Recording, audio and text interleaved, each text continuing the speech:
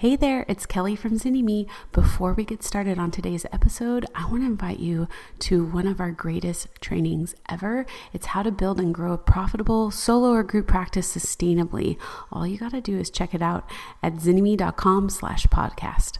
All right, on to our episode.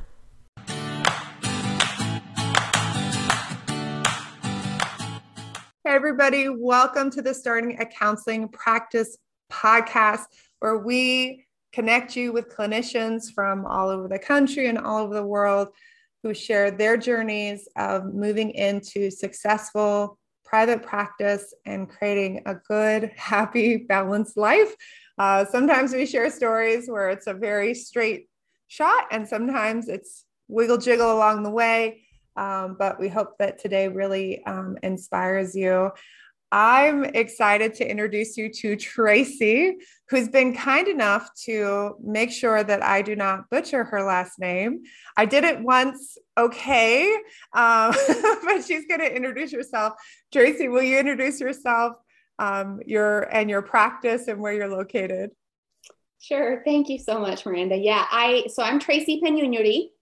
I always say it's a terrible last name, but a good husband. So it all worked out, but it did take me a lot of years to learn to say it. I am a licensed clinical social worker and have a private practice, a group private practice based in the suburbs of Salt Lake City, Utah.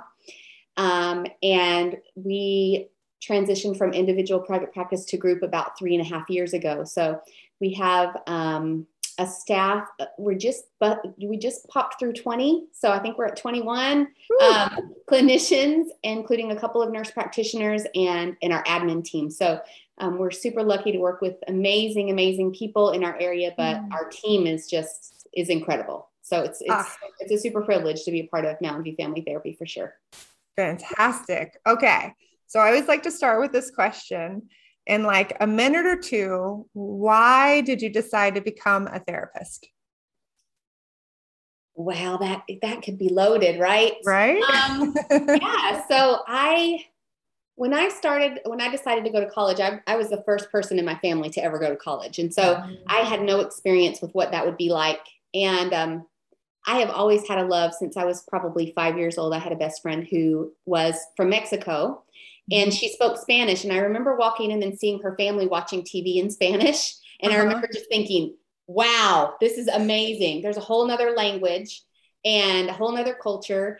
And I just became intrigued. So from the time I was 10 years old, I started going to night school with my grandma to take Spanish classes. I don't know why. That's a crazy thing for a kid to do. But I was totally in love with the language, the culture, the people. And I knew that I wanted to do something that had to do with people. So when I started college, I started in international relations with a minor in Spanish. And after my first class, I had a big fat D, and I was not a D student. So that was not okay with me. And I realized this probably isn't where I want to be. And I don't know why. I just was drawn to the intro to social work class and took it. And from there, that's where my heart was. Absolutely. To be able to work with others and help. One of our missions at Mountain View Family Therapy is to reduce unnecessary human suffering. And I think that's really the core of why I do this, because, there are a lot of times we have to suffer in life and we can't really avoid it. But there are also a lot of times where we suffer maybe more than we have to, just because we don't have the support or we don't know how to make that suffering shorter in length or in intensity. Right. And so yeah, here I am. Oh, I love that story. Okay. So then from the time that you knew you wanted to be a social worker or therapist, how long did it take you to actually get licensed? What did that journey look like? Ooh. In a nutshell, right? Yeah. So I'm definitely an odd case in that. When I obviously decided to be a therapist, I found out very quickly that you need a master's degree. So I knew I was going to be in school longer than the 4 years I had planned on. And when I was close to the end of my bachelor's degree, I met my husband and ended up getting married, which was not what I had thought would happen. And decided to go to grad school. And about 3/4 of the way through grad school, we found out we were expecting our first child. And we planned it all. It was great. I would graduate in April, and then she was due the end of June. And I thought, okay, this will be great. This will all work. The tricky part came when a month before graduation, my daughter was born almost 4.5 months premature. So she was born at 25 weeks gestation. That is barely halfway, 1 pound, 13 ounces. And we found ourselves in the hospital with this brand new tiny micro preemie. And I had about 3 more weeks to go in my graduate program. So somehow I finished it. I'm not sure how, that's all a blur. And she was in the hospital for about 3 months before she came home for the first time. And that started us on a path of lots of years of hospitalizations and surgeries. And so my plan of just graduating and then working my full-time job and getting my hours and becoming fully licensed was a little derailed. So it took me about 10 years to get my complete independent licensure. And I'm proud of that. That was hard won. But I also my family had a lot of needs at that time too. So I had to balance that. And that's one of the things I think is so awesome about the clinical professions and therapy is there's so much flexibility if you figure it out, or if you get some support around how to do that. It allowed me to be able to navigate, having all these extenuating circumstances that I hadn't planned on, right? We all have extenuating circumstances all the time. So having that flexibility, it took me a long time to get to that space, but it worked for us, and it allowed me to continue to do something I loved, but also navigate the very real things that were happening in my life, right? And I feel like that's been a great guide for clinical work as a therapist, because we're teaching our clients all the time, how do you navigate all these things that are happening in your life and still have fulfillment and still find peace and still find connection, right? In spite of all of that. So I feel like I got a crash course in my own personal life through that experience. I think that is the place, that knowing that we can have a lot of derailments and still live out our purpose, that like you had this clear idea of where you were going, and slow and steady gets you there just the way that super fast gets you there. Right. And sometimes the lessons we learn along the way are really, really impactful on either space. And I think it's so inspiring to people who are listening to this, who might be thinking, oh my gosh, I've just been dreaming about this for a really long time. It's been years. Is this really plausible or possible? Maybe I should give up. To say like, no, if you know this is what you want to do, if this is like what's in your heart and your soul and your being, like just keep going. Okay, so let's talk about private practice. When did you decide to start a private practice, and how did you figure out those first steps? Because that moving, I think, from like, hey, I'm doing this, I've got my hours, I've got my independent licensure, to like, I'm a business owner, is a pretty big transition. So tell me how you navigated that.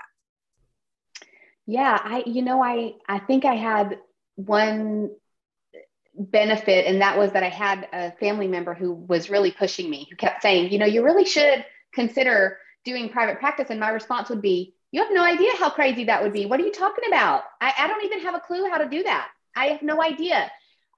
Probably like most of your listeners, never had even a seminar in my entire educational experience on a private practice, much less a class or directions or a handout, nothing, right? So that seemed extremely overwhelming. The possibility of even doing that seemed impossible. But it was always kind of in the back of my mind because of that voice saying, what if you did this? What if you, that would really give you a lot of flexibility. And again, with having a child who was born so early and then 4 more along the way, it was crazy. Life was crazy. But when I finally made that decision, it really was the result of a few things. I think one was talking to other practice owners. That was super important. Getting information from the people who were doing it, finding out. I mean, it's that whole, scenario that happens and plays out in our lives and the lives of our clients, right? When we start investigating and researching and checking into it, very rarely are things as big and scary as we think they are. Our anxiety creates this horrible worst case scenario, right? Yeah. And the truth is usually much more small and calm. So Mm-hmm. as I talked with other owners, I was able to find out, okay, what are some of the things I need to do? I need to get a business license. I need to consider, where do I want to do the work from? Do I want to see clients in person? Do I want to see them virtually? Do I need a space for that? What are the licensure considerations? Do I want to take insurance versus private pay? Those little basic things. And then move from there. So it was really, okay, what are the first, top 3 things that I need to know to do this? And once I got that information, it wasn't as insurmountable. And so that was a starting place. I think it felt more doable and possible at that point. Awesome. And did you start with the vision of a group practice, or did you start with the vision of a solo practice? Yeah, I definitely started with a solo practice. I thought, that's what a private practice is. It's you doing therapy directly with your clients without, a big organization and the agency kind of structure, right? But like I think most clinicians will find when they start doing that work, there is not anyone that can replace you for you to call off. We don't have a job like that. There's only one of you. And so there was only one of me. And so as I'm seeing clients, word of mouth travels. And if a client has a good experience, they tend to tell people, and then someone else comes in because they were referred. And you start realizing that you're looking at your schedule. And the goal of this whole business was to simplify and make life more flexible and balanced, right? And all of a sudden life can become something very different because people want to see you and we want to help. So, I need to help then, right? I need to make a space for all of these people, and the schedule starts looking really crazy. So after that happened for about a year, I realized I wasn't going to be able to provide the quantity of services to the people who were seeking that I wanted to. And of course we can refer those out, and you can continue. I could continue to do individual solo private practice. That wouldn't have been an issue, but I saw the need, and people kept coming, and realized I can't do this by myself. If I really want to be able to help more people, it's going to take more people to help more people. Yeah, I think that place of realizing the impact that you can have. And once you do create a sustainable business model, there's like, you were someone who people told you for years, you should do private practice, you should do private practice. And you're like, I don't really want to do that. And then at some point you shifted. There's a lot of therapists out there that never want to be business owners. Like never, ever, ever, ever, ever, ever. Like some of you are listening today, you never want to be a business owner, but sometimes the organizations we're working for, the nonprofits, the agencies, there's just such a culture of burnout. There's such a culture of really devaluing therapists' intuition and their training, and creating these dynamics that don't provide the best services for clients. And so people are looking to have other experiences. They're trying to figure out, do I leave the profession because I'm burnt out and I'm starting to hate this amazing work and passion that I used to love? Or is there a way to find a place where I feel really valued and feel really connected, and like I'm doing the work, and I feel really strong about what I'm doing clinically? And I think that's where group practices really come in and meet a need for not just the community, but also within our profession, and within the clinicians who really love this work and want to help. No, I agree with you 100%. I think it can feel a little hopeless when we're in the agency model and it's so heavy. And then we don't know that, maybe private practice, working in private practice, but not being a practice owner could actually be an option, right? And that we can provide a valuable, contribution that way and continue to engage in the work we love, but without the intensity of the ownership side. So we definitely have a place for both, and we need both. And I love, as we've worked on moving to a group model, that's been something really important in my private practice, is that we kind of we operate from a hybrid model. So I like to call it, it's kind of the best of an agency feel, in that we collaborate together, we meet, we join, we connect. But we also have the flexibility and the independence of the private practice model without the disconnect. So it is, there are options, but if you don't know there are options, it seems like it's the all or nothing. You either have to be in an agency or you have to be a business owner.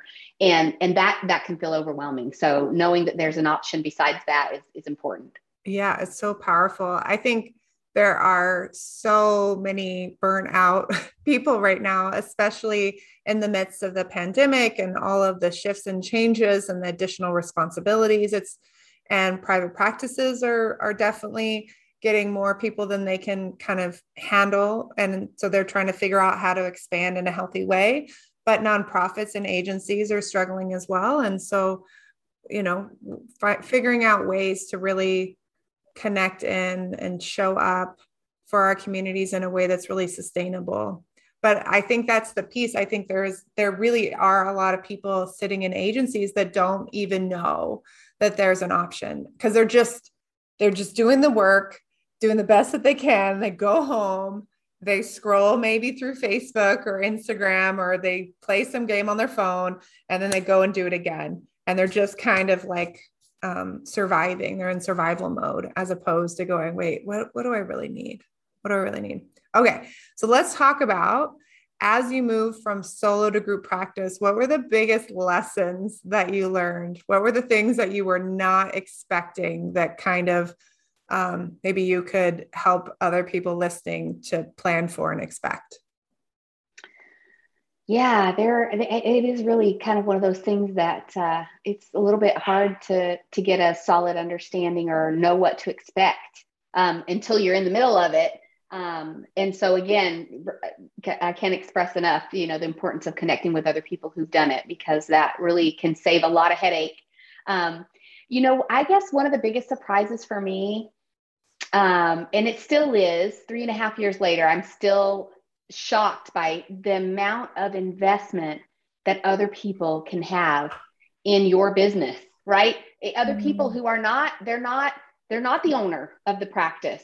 They're working at the practice, but they become committed and engaged, and they take ownership for the success of what's happening at our practice. And it does take my breath away a little bit. It's such an honor to be able to feel that from other people. I believe that we live in a world where most people have good intentions, right? We get mixed up and bogged down with all the craziness once in a while, but I have to believe that we're surrounded by people who want us to succeed. And I think group private practice, that's one of the biggest pleasant surprises for me, has been to see how our team comes together, because we want everyone to succeed in our team, including our clients who are part of our team as well, right? Our community partners, our other practice owners who are in the area who want to be successful and maybe collaborate with us or ask for some support. It's just awesome that when you think of, at least for me, when I thought about going into private practice, and one of the reasons why I was so resistant and hesitant was the thought of, I'm going to be in this alone. It's going to be so lonely to be in private practice. And when we're in solo private practice, sometimes I think it can be, if we don't really make a conscious effort to connect with other business owners and like-minded people. Yeah. But the cool thing about group practice is you don't have to be in it alone at all. And when it's, in that group setting, you really can create a culture and an environment where it really is kind of the best of the agency world with the best of the private practice world. And I think that's the key, is the creating the culture. I'm sure you're in group practice groups. I'm in group practice groups. I've worked with a lot of group practice owners. There are definitely group practice owners that come to work with us at Zynnyme who are not saying, wow, I feel like our whole team is there and everyone's committed to success. That is not always the scenario. What are some of the things that you feel like you implemented that really set the foundation for that culture of like, hey, we're all in this together, and that also attracted the people that resonated with that culture in particular? Yeah, those are super important pieces. I think I'm going to start with the second one, the attracting people first, because I think that is one of the key pieces, right? Is who do you bring in as a part of your team? That really has every impact on the culture and the day-to-day feel of what's happening, right? So at first, when you transition from individual to group, there can be this real sense of overwhelm of, okay, now what do I do? And who do I get? And I need to grab whoever's there first. Whoever's at the door, I need to take them. No, don't do it. Right. Right. But there's this desperation, right? Of how am I going to make this individual to group transition work? And the only way I'm going to make that work is with bodies, with people. So I need to just grab, and especially right now, I think the environment, like you mentioned before with the pandemic and all of the struggles and challenges that has brought up, there's a lot of issues with hiring. We're seeing it across the world in every industry, not just ours, right? Yeah. But ours is certainly impacted. So this desperation can creep in of, I've just got to grab whoever's there. And I think that's the perfect time to take a moment to breathe, to center, to step back and really assess what do I want in my team? And does this person match that? So if you don't know what it is you want, you got to start there and then use that assessment process for every single person. I mean, sometimes for us, it's even linked into who our internet provider is, who our phone service is, because when they're coming in and they're in our office, the energy they bring impacts what we do. So who are our community partners? It goes everywhere, but it really starts with that core team of who's a part of this team. Yeah. What do I want to create?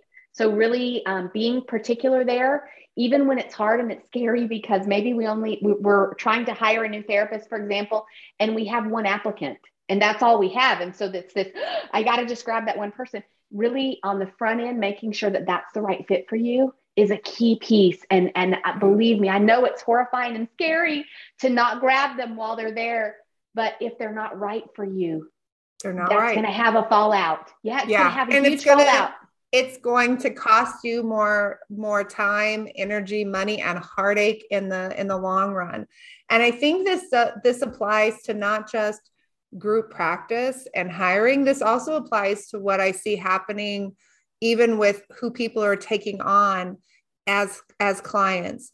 This, like, not even desperation, but the sense of, so we have desperation on sometimes the hiring and like, oh my gosh, I've got a ton of expenses. I bet you were surprised at the amount of expenses in a group practice versus solo practice and how quickly you can say like, oh my gosh, we're making $500,000. Wait, my profits are like abysmal, or like maybe they're less than when I was doing one-to-one, or, $1 million practice. Oh, wait, now I'm just barely getting to where I was when I was solo, all of these different pieces. So there can be desperation in terms of hiring, but I think also in terms of taking on clients, there can be a sense of obligation, meaning even past the point of like the desperation of like, I don't know how to market and I don't know if enough people are going to calling me. I feel like there's a lot of therapists feeling obligation right now. And so they're saying yes to clients where their intuition is saying, I don't think that I'm the best person for them. I think someone else would actually be better, but I don't have the words. I haven't been taught how to set those boundaries and how to really lovingly point this person in the right direction.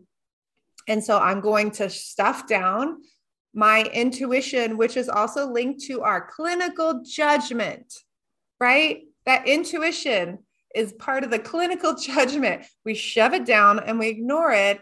And then suddenly we're sitting going, oh, hey there, clinical judgment that I ignored and said, you don't count, because my frontal lobes hadn't caught up. I think sometimes that's a piece that, especially the longer that we've been in practice, the more training that we have, if we're really listening, sometimes that intuition will assess the situation much more quickly than we can. Hey, it's Kelly. Are you enjoying today's episode? There is so much more to starting your private practice. That's why we created Business School for Therapists. It's our lifetime access business building program created especially for you and all the future stages of practice that you are going to go through. If you're ready to join a community that supports you, to have access to a massive library of private practice trainings covering everything from creating your vision to setting your fee to getting you legally covered and more, this is for you. Simply go to bit.ly/therapistbusinessschool to get started. Right? And yes, we have to be watching for bias and we have to be watching for those other things. But if we're doing our own work, we can feel the difference between when we're being biased versus when we're just, oh no, my gut says it. So I think that place of the intentionality, and I know like we have this happen all the time in boot camp. People get full and they're like, I think group practice is the next thing. So my first thing is hiring. We're like, no, go back to the beginning. You need to sit down and really get clear on what is your vision? What is your group practice going to look like? What is that going to do? Now let's look at the actual like modeling of the finances. What are the additional expenses you're going to have? What's the bigger vision? Do you want to be able to create benefits for people? Well, we need a plan for that from the beginning, because if you set a fee and a pay scale that doesn't give you enough profits to offer benefits, but that's your long-term goal, well, then you can't walk it back and say, I'm going to cut your pay, but I'm going to give you benefits. That doesn't feel good, right? So what do we do to really look at that and get that big picture perspective and really create a business plan for something that has a lot of moving parts, right? Anyways. I love that. I'm off my soapbox. No, I think you're absolutely. I mean, that whole mission, vision, values kind of process is so key up front. And it does seem like it maybe is a little more simple when we're solo, because there's so many other moving pieces and yeah, looking at, do you want to offer benefits? What kind of schedule opportunities do you want to offer? What kind of, I love your, the words that you used of that desperation and the obligation. I know we have almost 100 people on our wait list right now. Mm-hmm. And I have to, every time we have a staff meeting, I have to remind my staff, it's not your job to see every person that has a need. We can't do it. It's impossible. We didn't offer a wait list forever. But then we processed it. We talked about it as a team and we came to that decision. Okay, we're going to just go ahead and do it. But we're real clear with our people on our wait list. We hope to have a space open for you. We think it'll be about this range of time, but we can't guarantee that. And meanwhile, here are some other resources. And if you really are set that you want to come here, then we'll look at that. But our clinicians can only do what their schedule allows. And we have to say things like, no, you don't get to add 5 more slots to your week because we have a wait list. That's not how it works. We can't do it that way. It's backwards and it will burn us all out. And then we will see 0 clients. We will help 0 people because we won't be available to do it. So that's a key. Yeah, that's a huge part of our culture and setting that up, because I'm traditionally business people are not known for their wonderful boundaries. Yeah. We push ourselves to the brink constantly. Yeah. So that's where it had to start for me. It was stepping back and going, okay, wait a minute, Tracy, what can you do and what can you not do? And we got to be honest about this, because if I'm setting that example for my team that you push until you cannot, you're dragging yourself across the ground, bleeding from every inch, that's what being successful means. No, it's not. And as a therapist, especially, we cannot do that. And when my daughter has to have a surgery that I didn't plan for, because you don't plan for surgeries, or when whatever it is, it can be a huge thing, it can be a little thing. We have to have space for that. Yeah. And we have to model that in a healthy way to our staff, to our team, that we really practice what we preach, that we really are going to try to live that way because we want them to live that way too. And that it matters. And it matters so much that I actually am doing it. Yes. And it's hard. It's hard to do that. It's really hard. And I'm going to share with all of you listening and also with you, one of the recommendations that we're making right now, because there are a lot of people trying to figure out the wait list versus not wait list. And what we're recommending is, instead of offering a wait list, offering, hey, here's our newsletter. And this is where we advertise when we do have appointments. And it does a couple of things. It allows you to not go through this weird administration thing where you finally have an opening and then you're calling each person and you're like, well, do I leave them for 4 hours? Do I wait for a day? Do I wait for 3 days? Like, what does this really look like? Is this fair or is this not fair? And so sometimes you can end up with slots even going unused just because you're spending so much time going down the wait list. It's not, again, there's no perfect system. Let's be really clear about that. There's no perfect system. But saying, hey, we really want you to go and see someone else. Like, we really want you to be seen, but we know it's really hard right now. Here's what happens when we do have openings. This is the first place that we go. A first come, first serve basis. People can schedule a consultation and get in. And that's where we know. And you can even be specific of saying, we have a Thursday at 3 p.m. that's open for someone who specializes in ABC. If that sounds like you, we know that there's several hundred of you on this list. If you fit this space, click and go forward. And that has been really impactful. And I think it also gives some flexibility for practice owners, for launching group therapy, for launching other aspects of how can we kind of meet the need and demand there. And I have some group practice owners, again, who they have this set up. So it's very easy when they go from I'm taking clients to I'm full, they can easily kind of switch that out even on their website. So then it helps people not have to waste their time and energy, but they can still kind of get in in the space. So hope that's helpful to you or to someone else that's listening. I think that's, anytime we can find a system that's going to automate kind of a process and cut down the amount of effort and work and disappointment for our clients, potential, disappointment for them, disappointment for us, because like you said, we're calling 20 people and the first 5, they maybe don't get back to us and we're waiting and we're holding spots. And then, it makes a lot of craziness. So I think that's super valuable. Anytime we can just kind of make it so that it kind of resolves itself and let people reach out when they're ready. That's great. Yeah, I think it's great. Okay. Awesome. Blossom. So what would be, as we're kind of wrapping up, this has been so fantastic. I know you kind of described a little bit about the size of your practice. I think we talked about that on here, 20 people on your team or what have you. For other people that have the vision of having like a big team and a balanced life, what would be your number one piece of advice to them? Like, here's what I wish I did, or like, here's what I did and like it made all the difference. What would be your biggest piece of advice?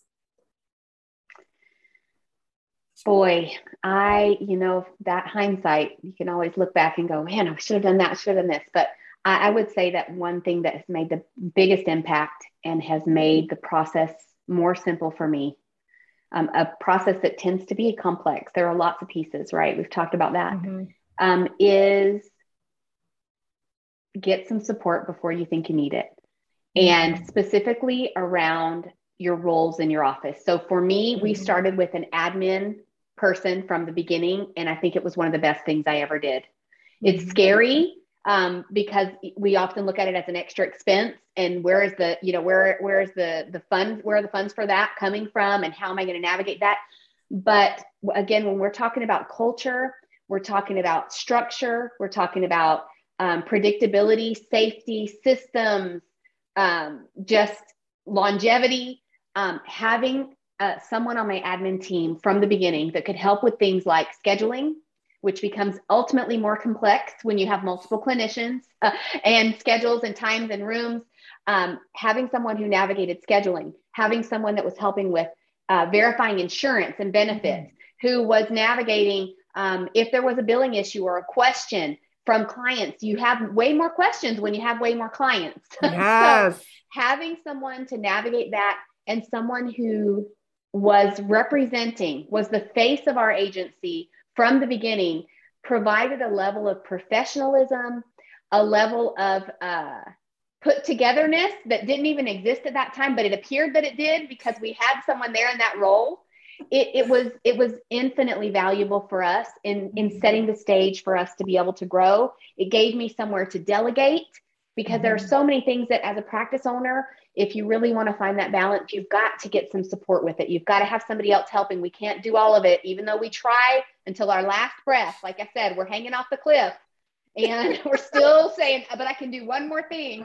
Having somebody, and by default, somebody that was great that said, hey, Tracy, you seem like you're a little stressed out today. What can I take off your plate? That even initiated some of that was such a huge learning experience for me, and really helped me learn as a leader a pattern that was going to have to be continually built upon to allow other people to help, because that's what being in a group private practice is all about. It's about not doing it all by yourself. Yeah. That's why you get other people to come in.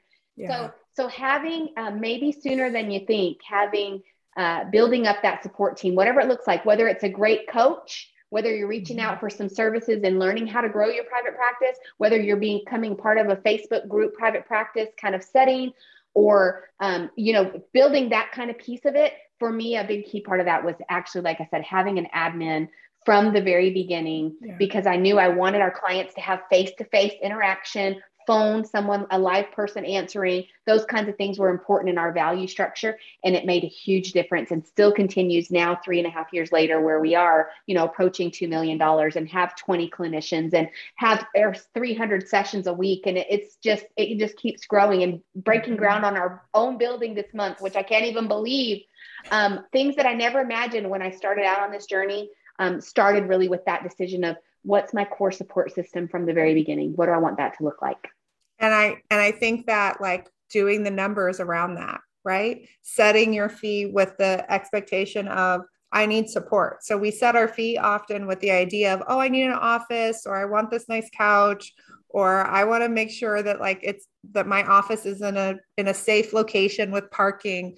But we don't think about, well, I also need to set my fee so that there's support. Like, what does that really look like? Oh my gosh, I love everything about this. And I think it is so inspiring. I feel like we could talk for a whole nother thing about the whole, buying a building and all of that, but maybe we'll do a follow-up at some point as the building gets a little farther along or what have you. Okay. Oh my gosh. Thank you again, Tracy. I so appreciate you sharing your journey. For those of you who are listening, if you need support, you need community, know that we have free resources for you. We have over 10 hours of free training on all aspects of launching your private practice, whether it's solo or group. And we have a vibrant free community with over 15,000 members right now. And it's not on Facebook. So there's no ads, there's no drama, and we have a great community around you. So if you want to check that out, go to zynnyme.com. And if you want to check out Tracy over in Utah, go ahead and check out the show notes, and we'll have all of her information out there. Thank you again, Tracy. Thanks so much for having me.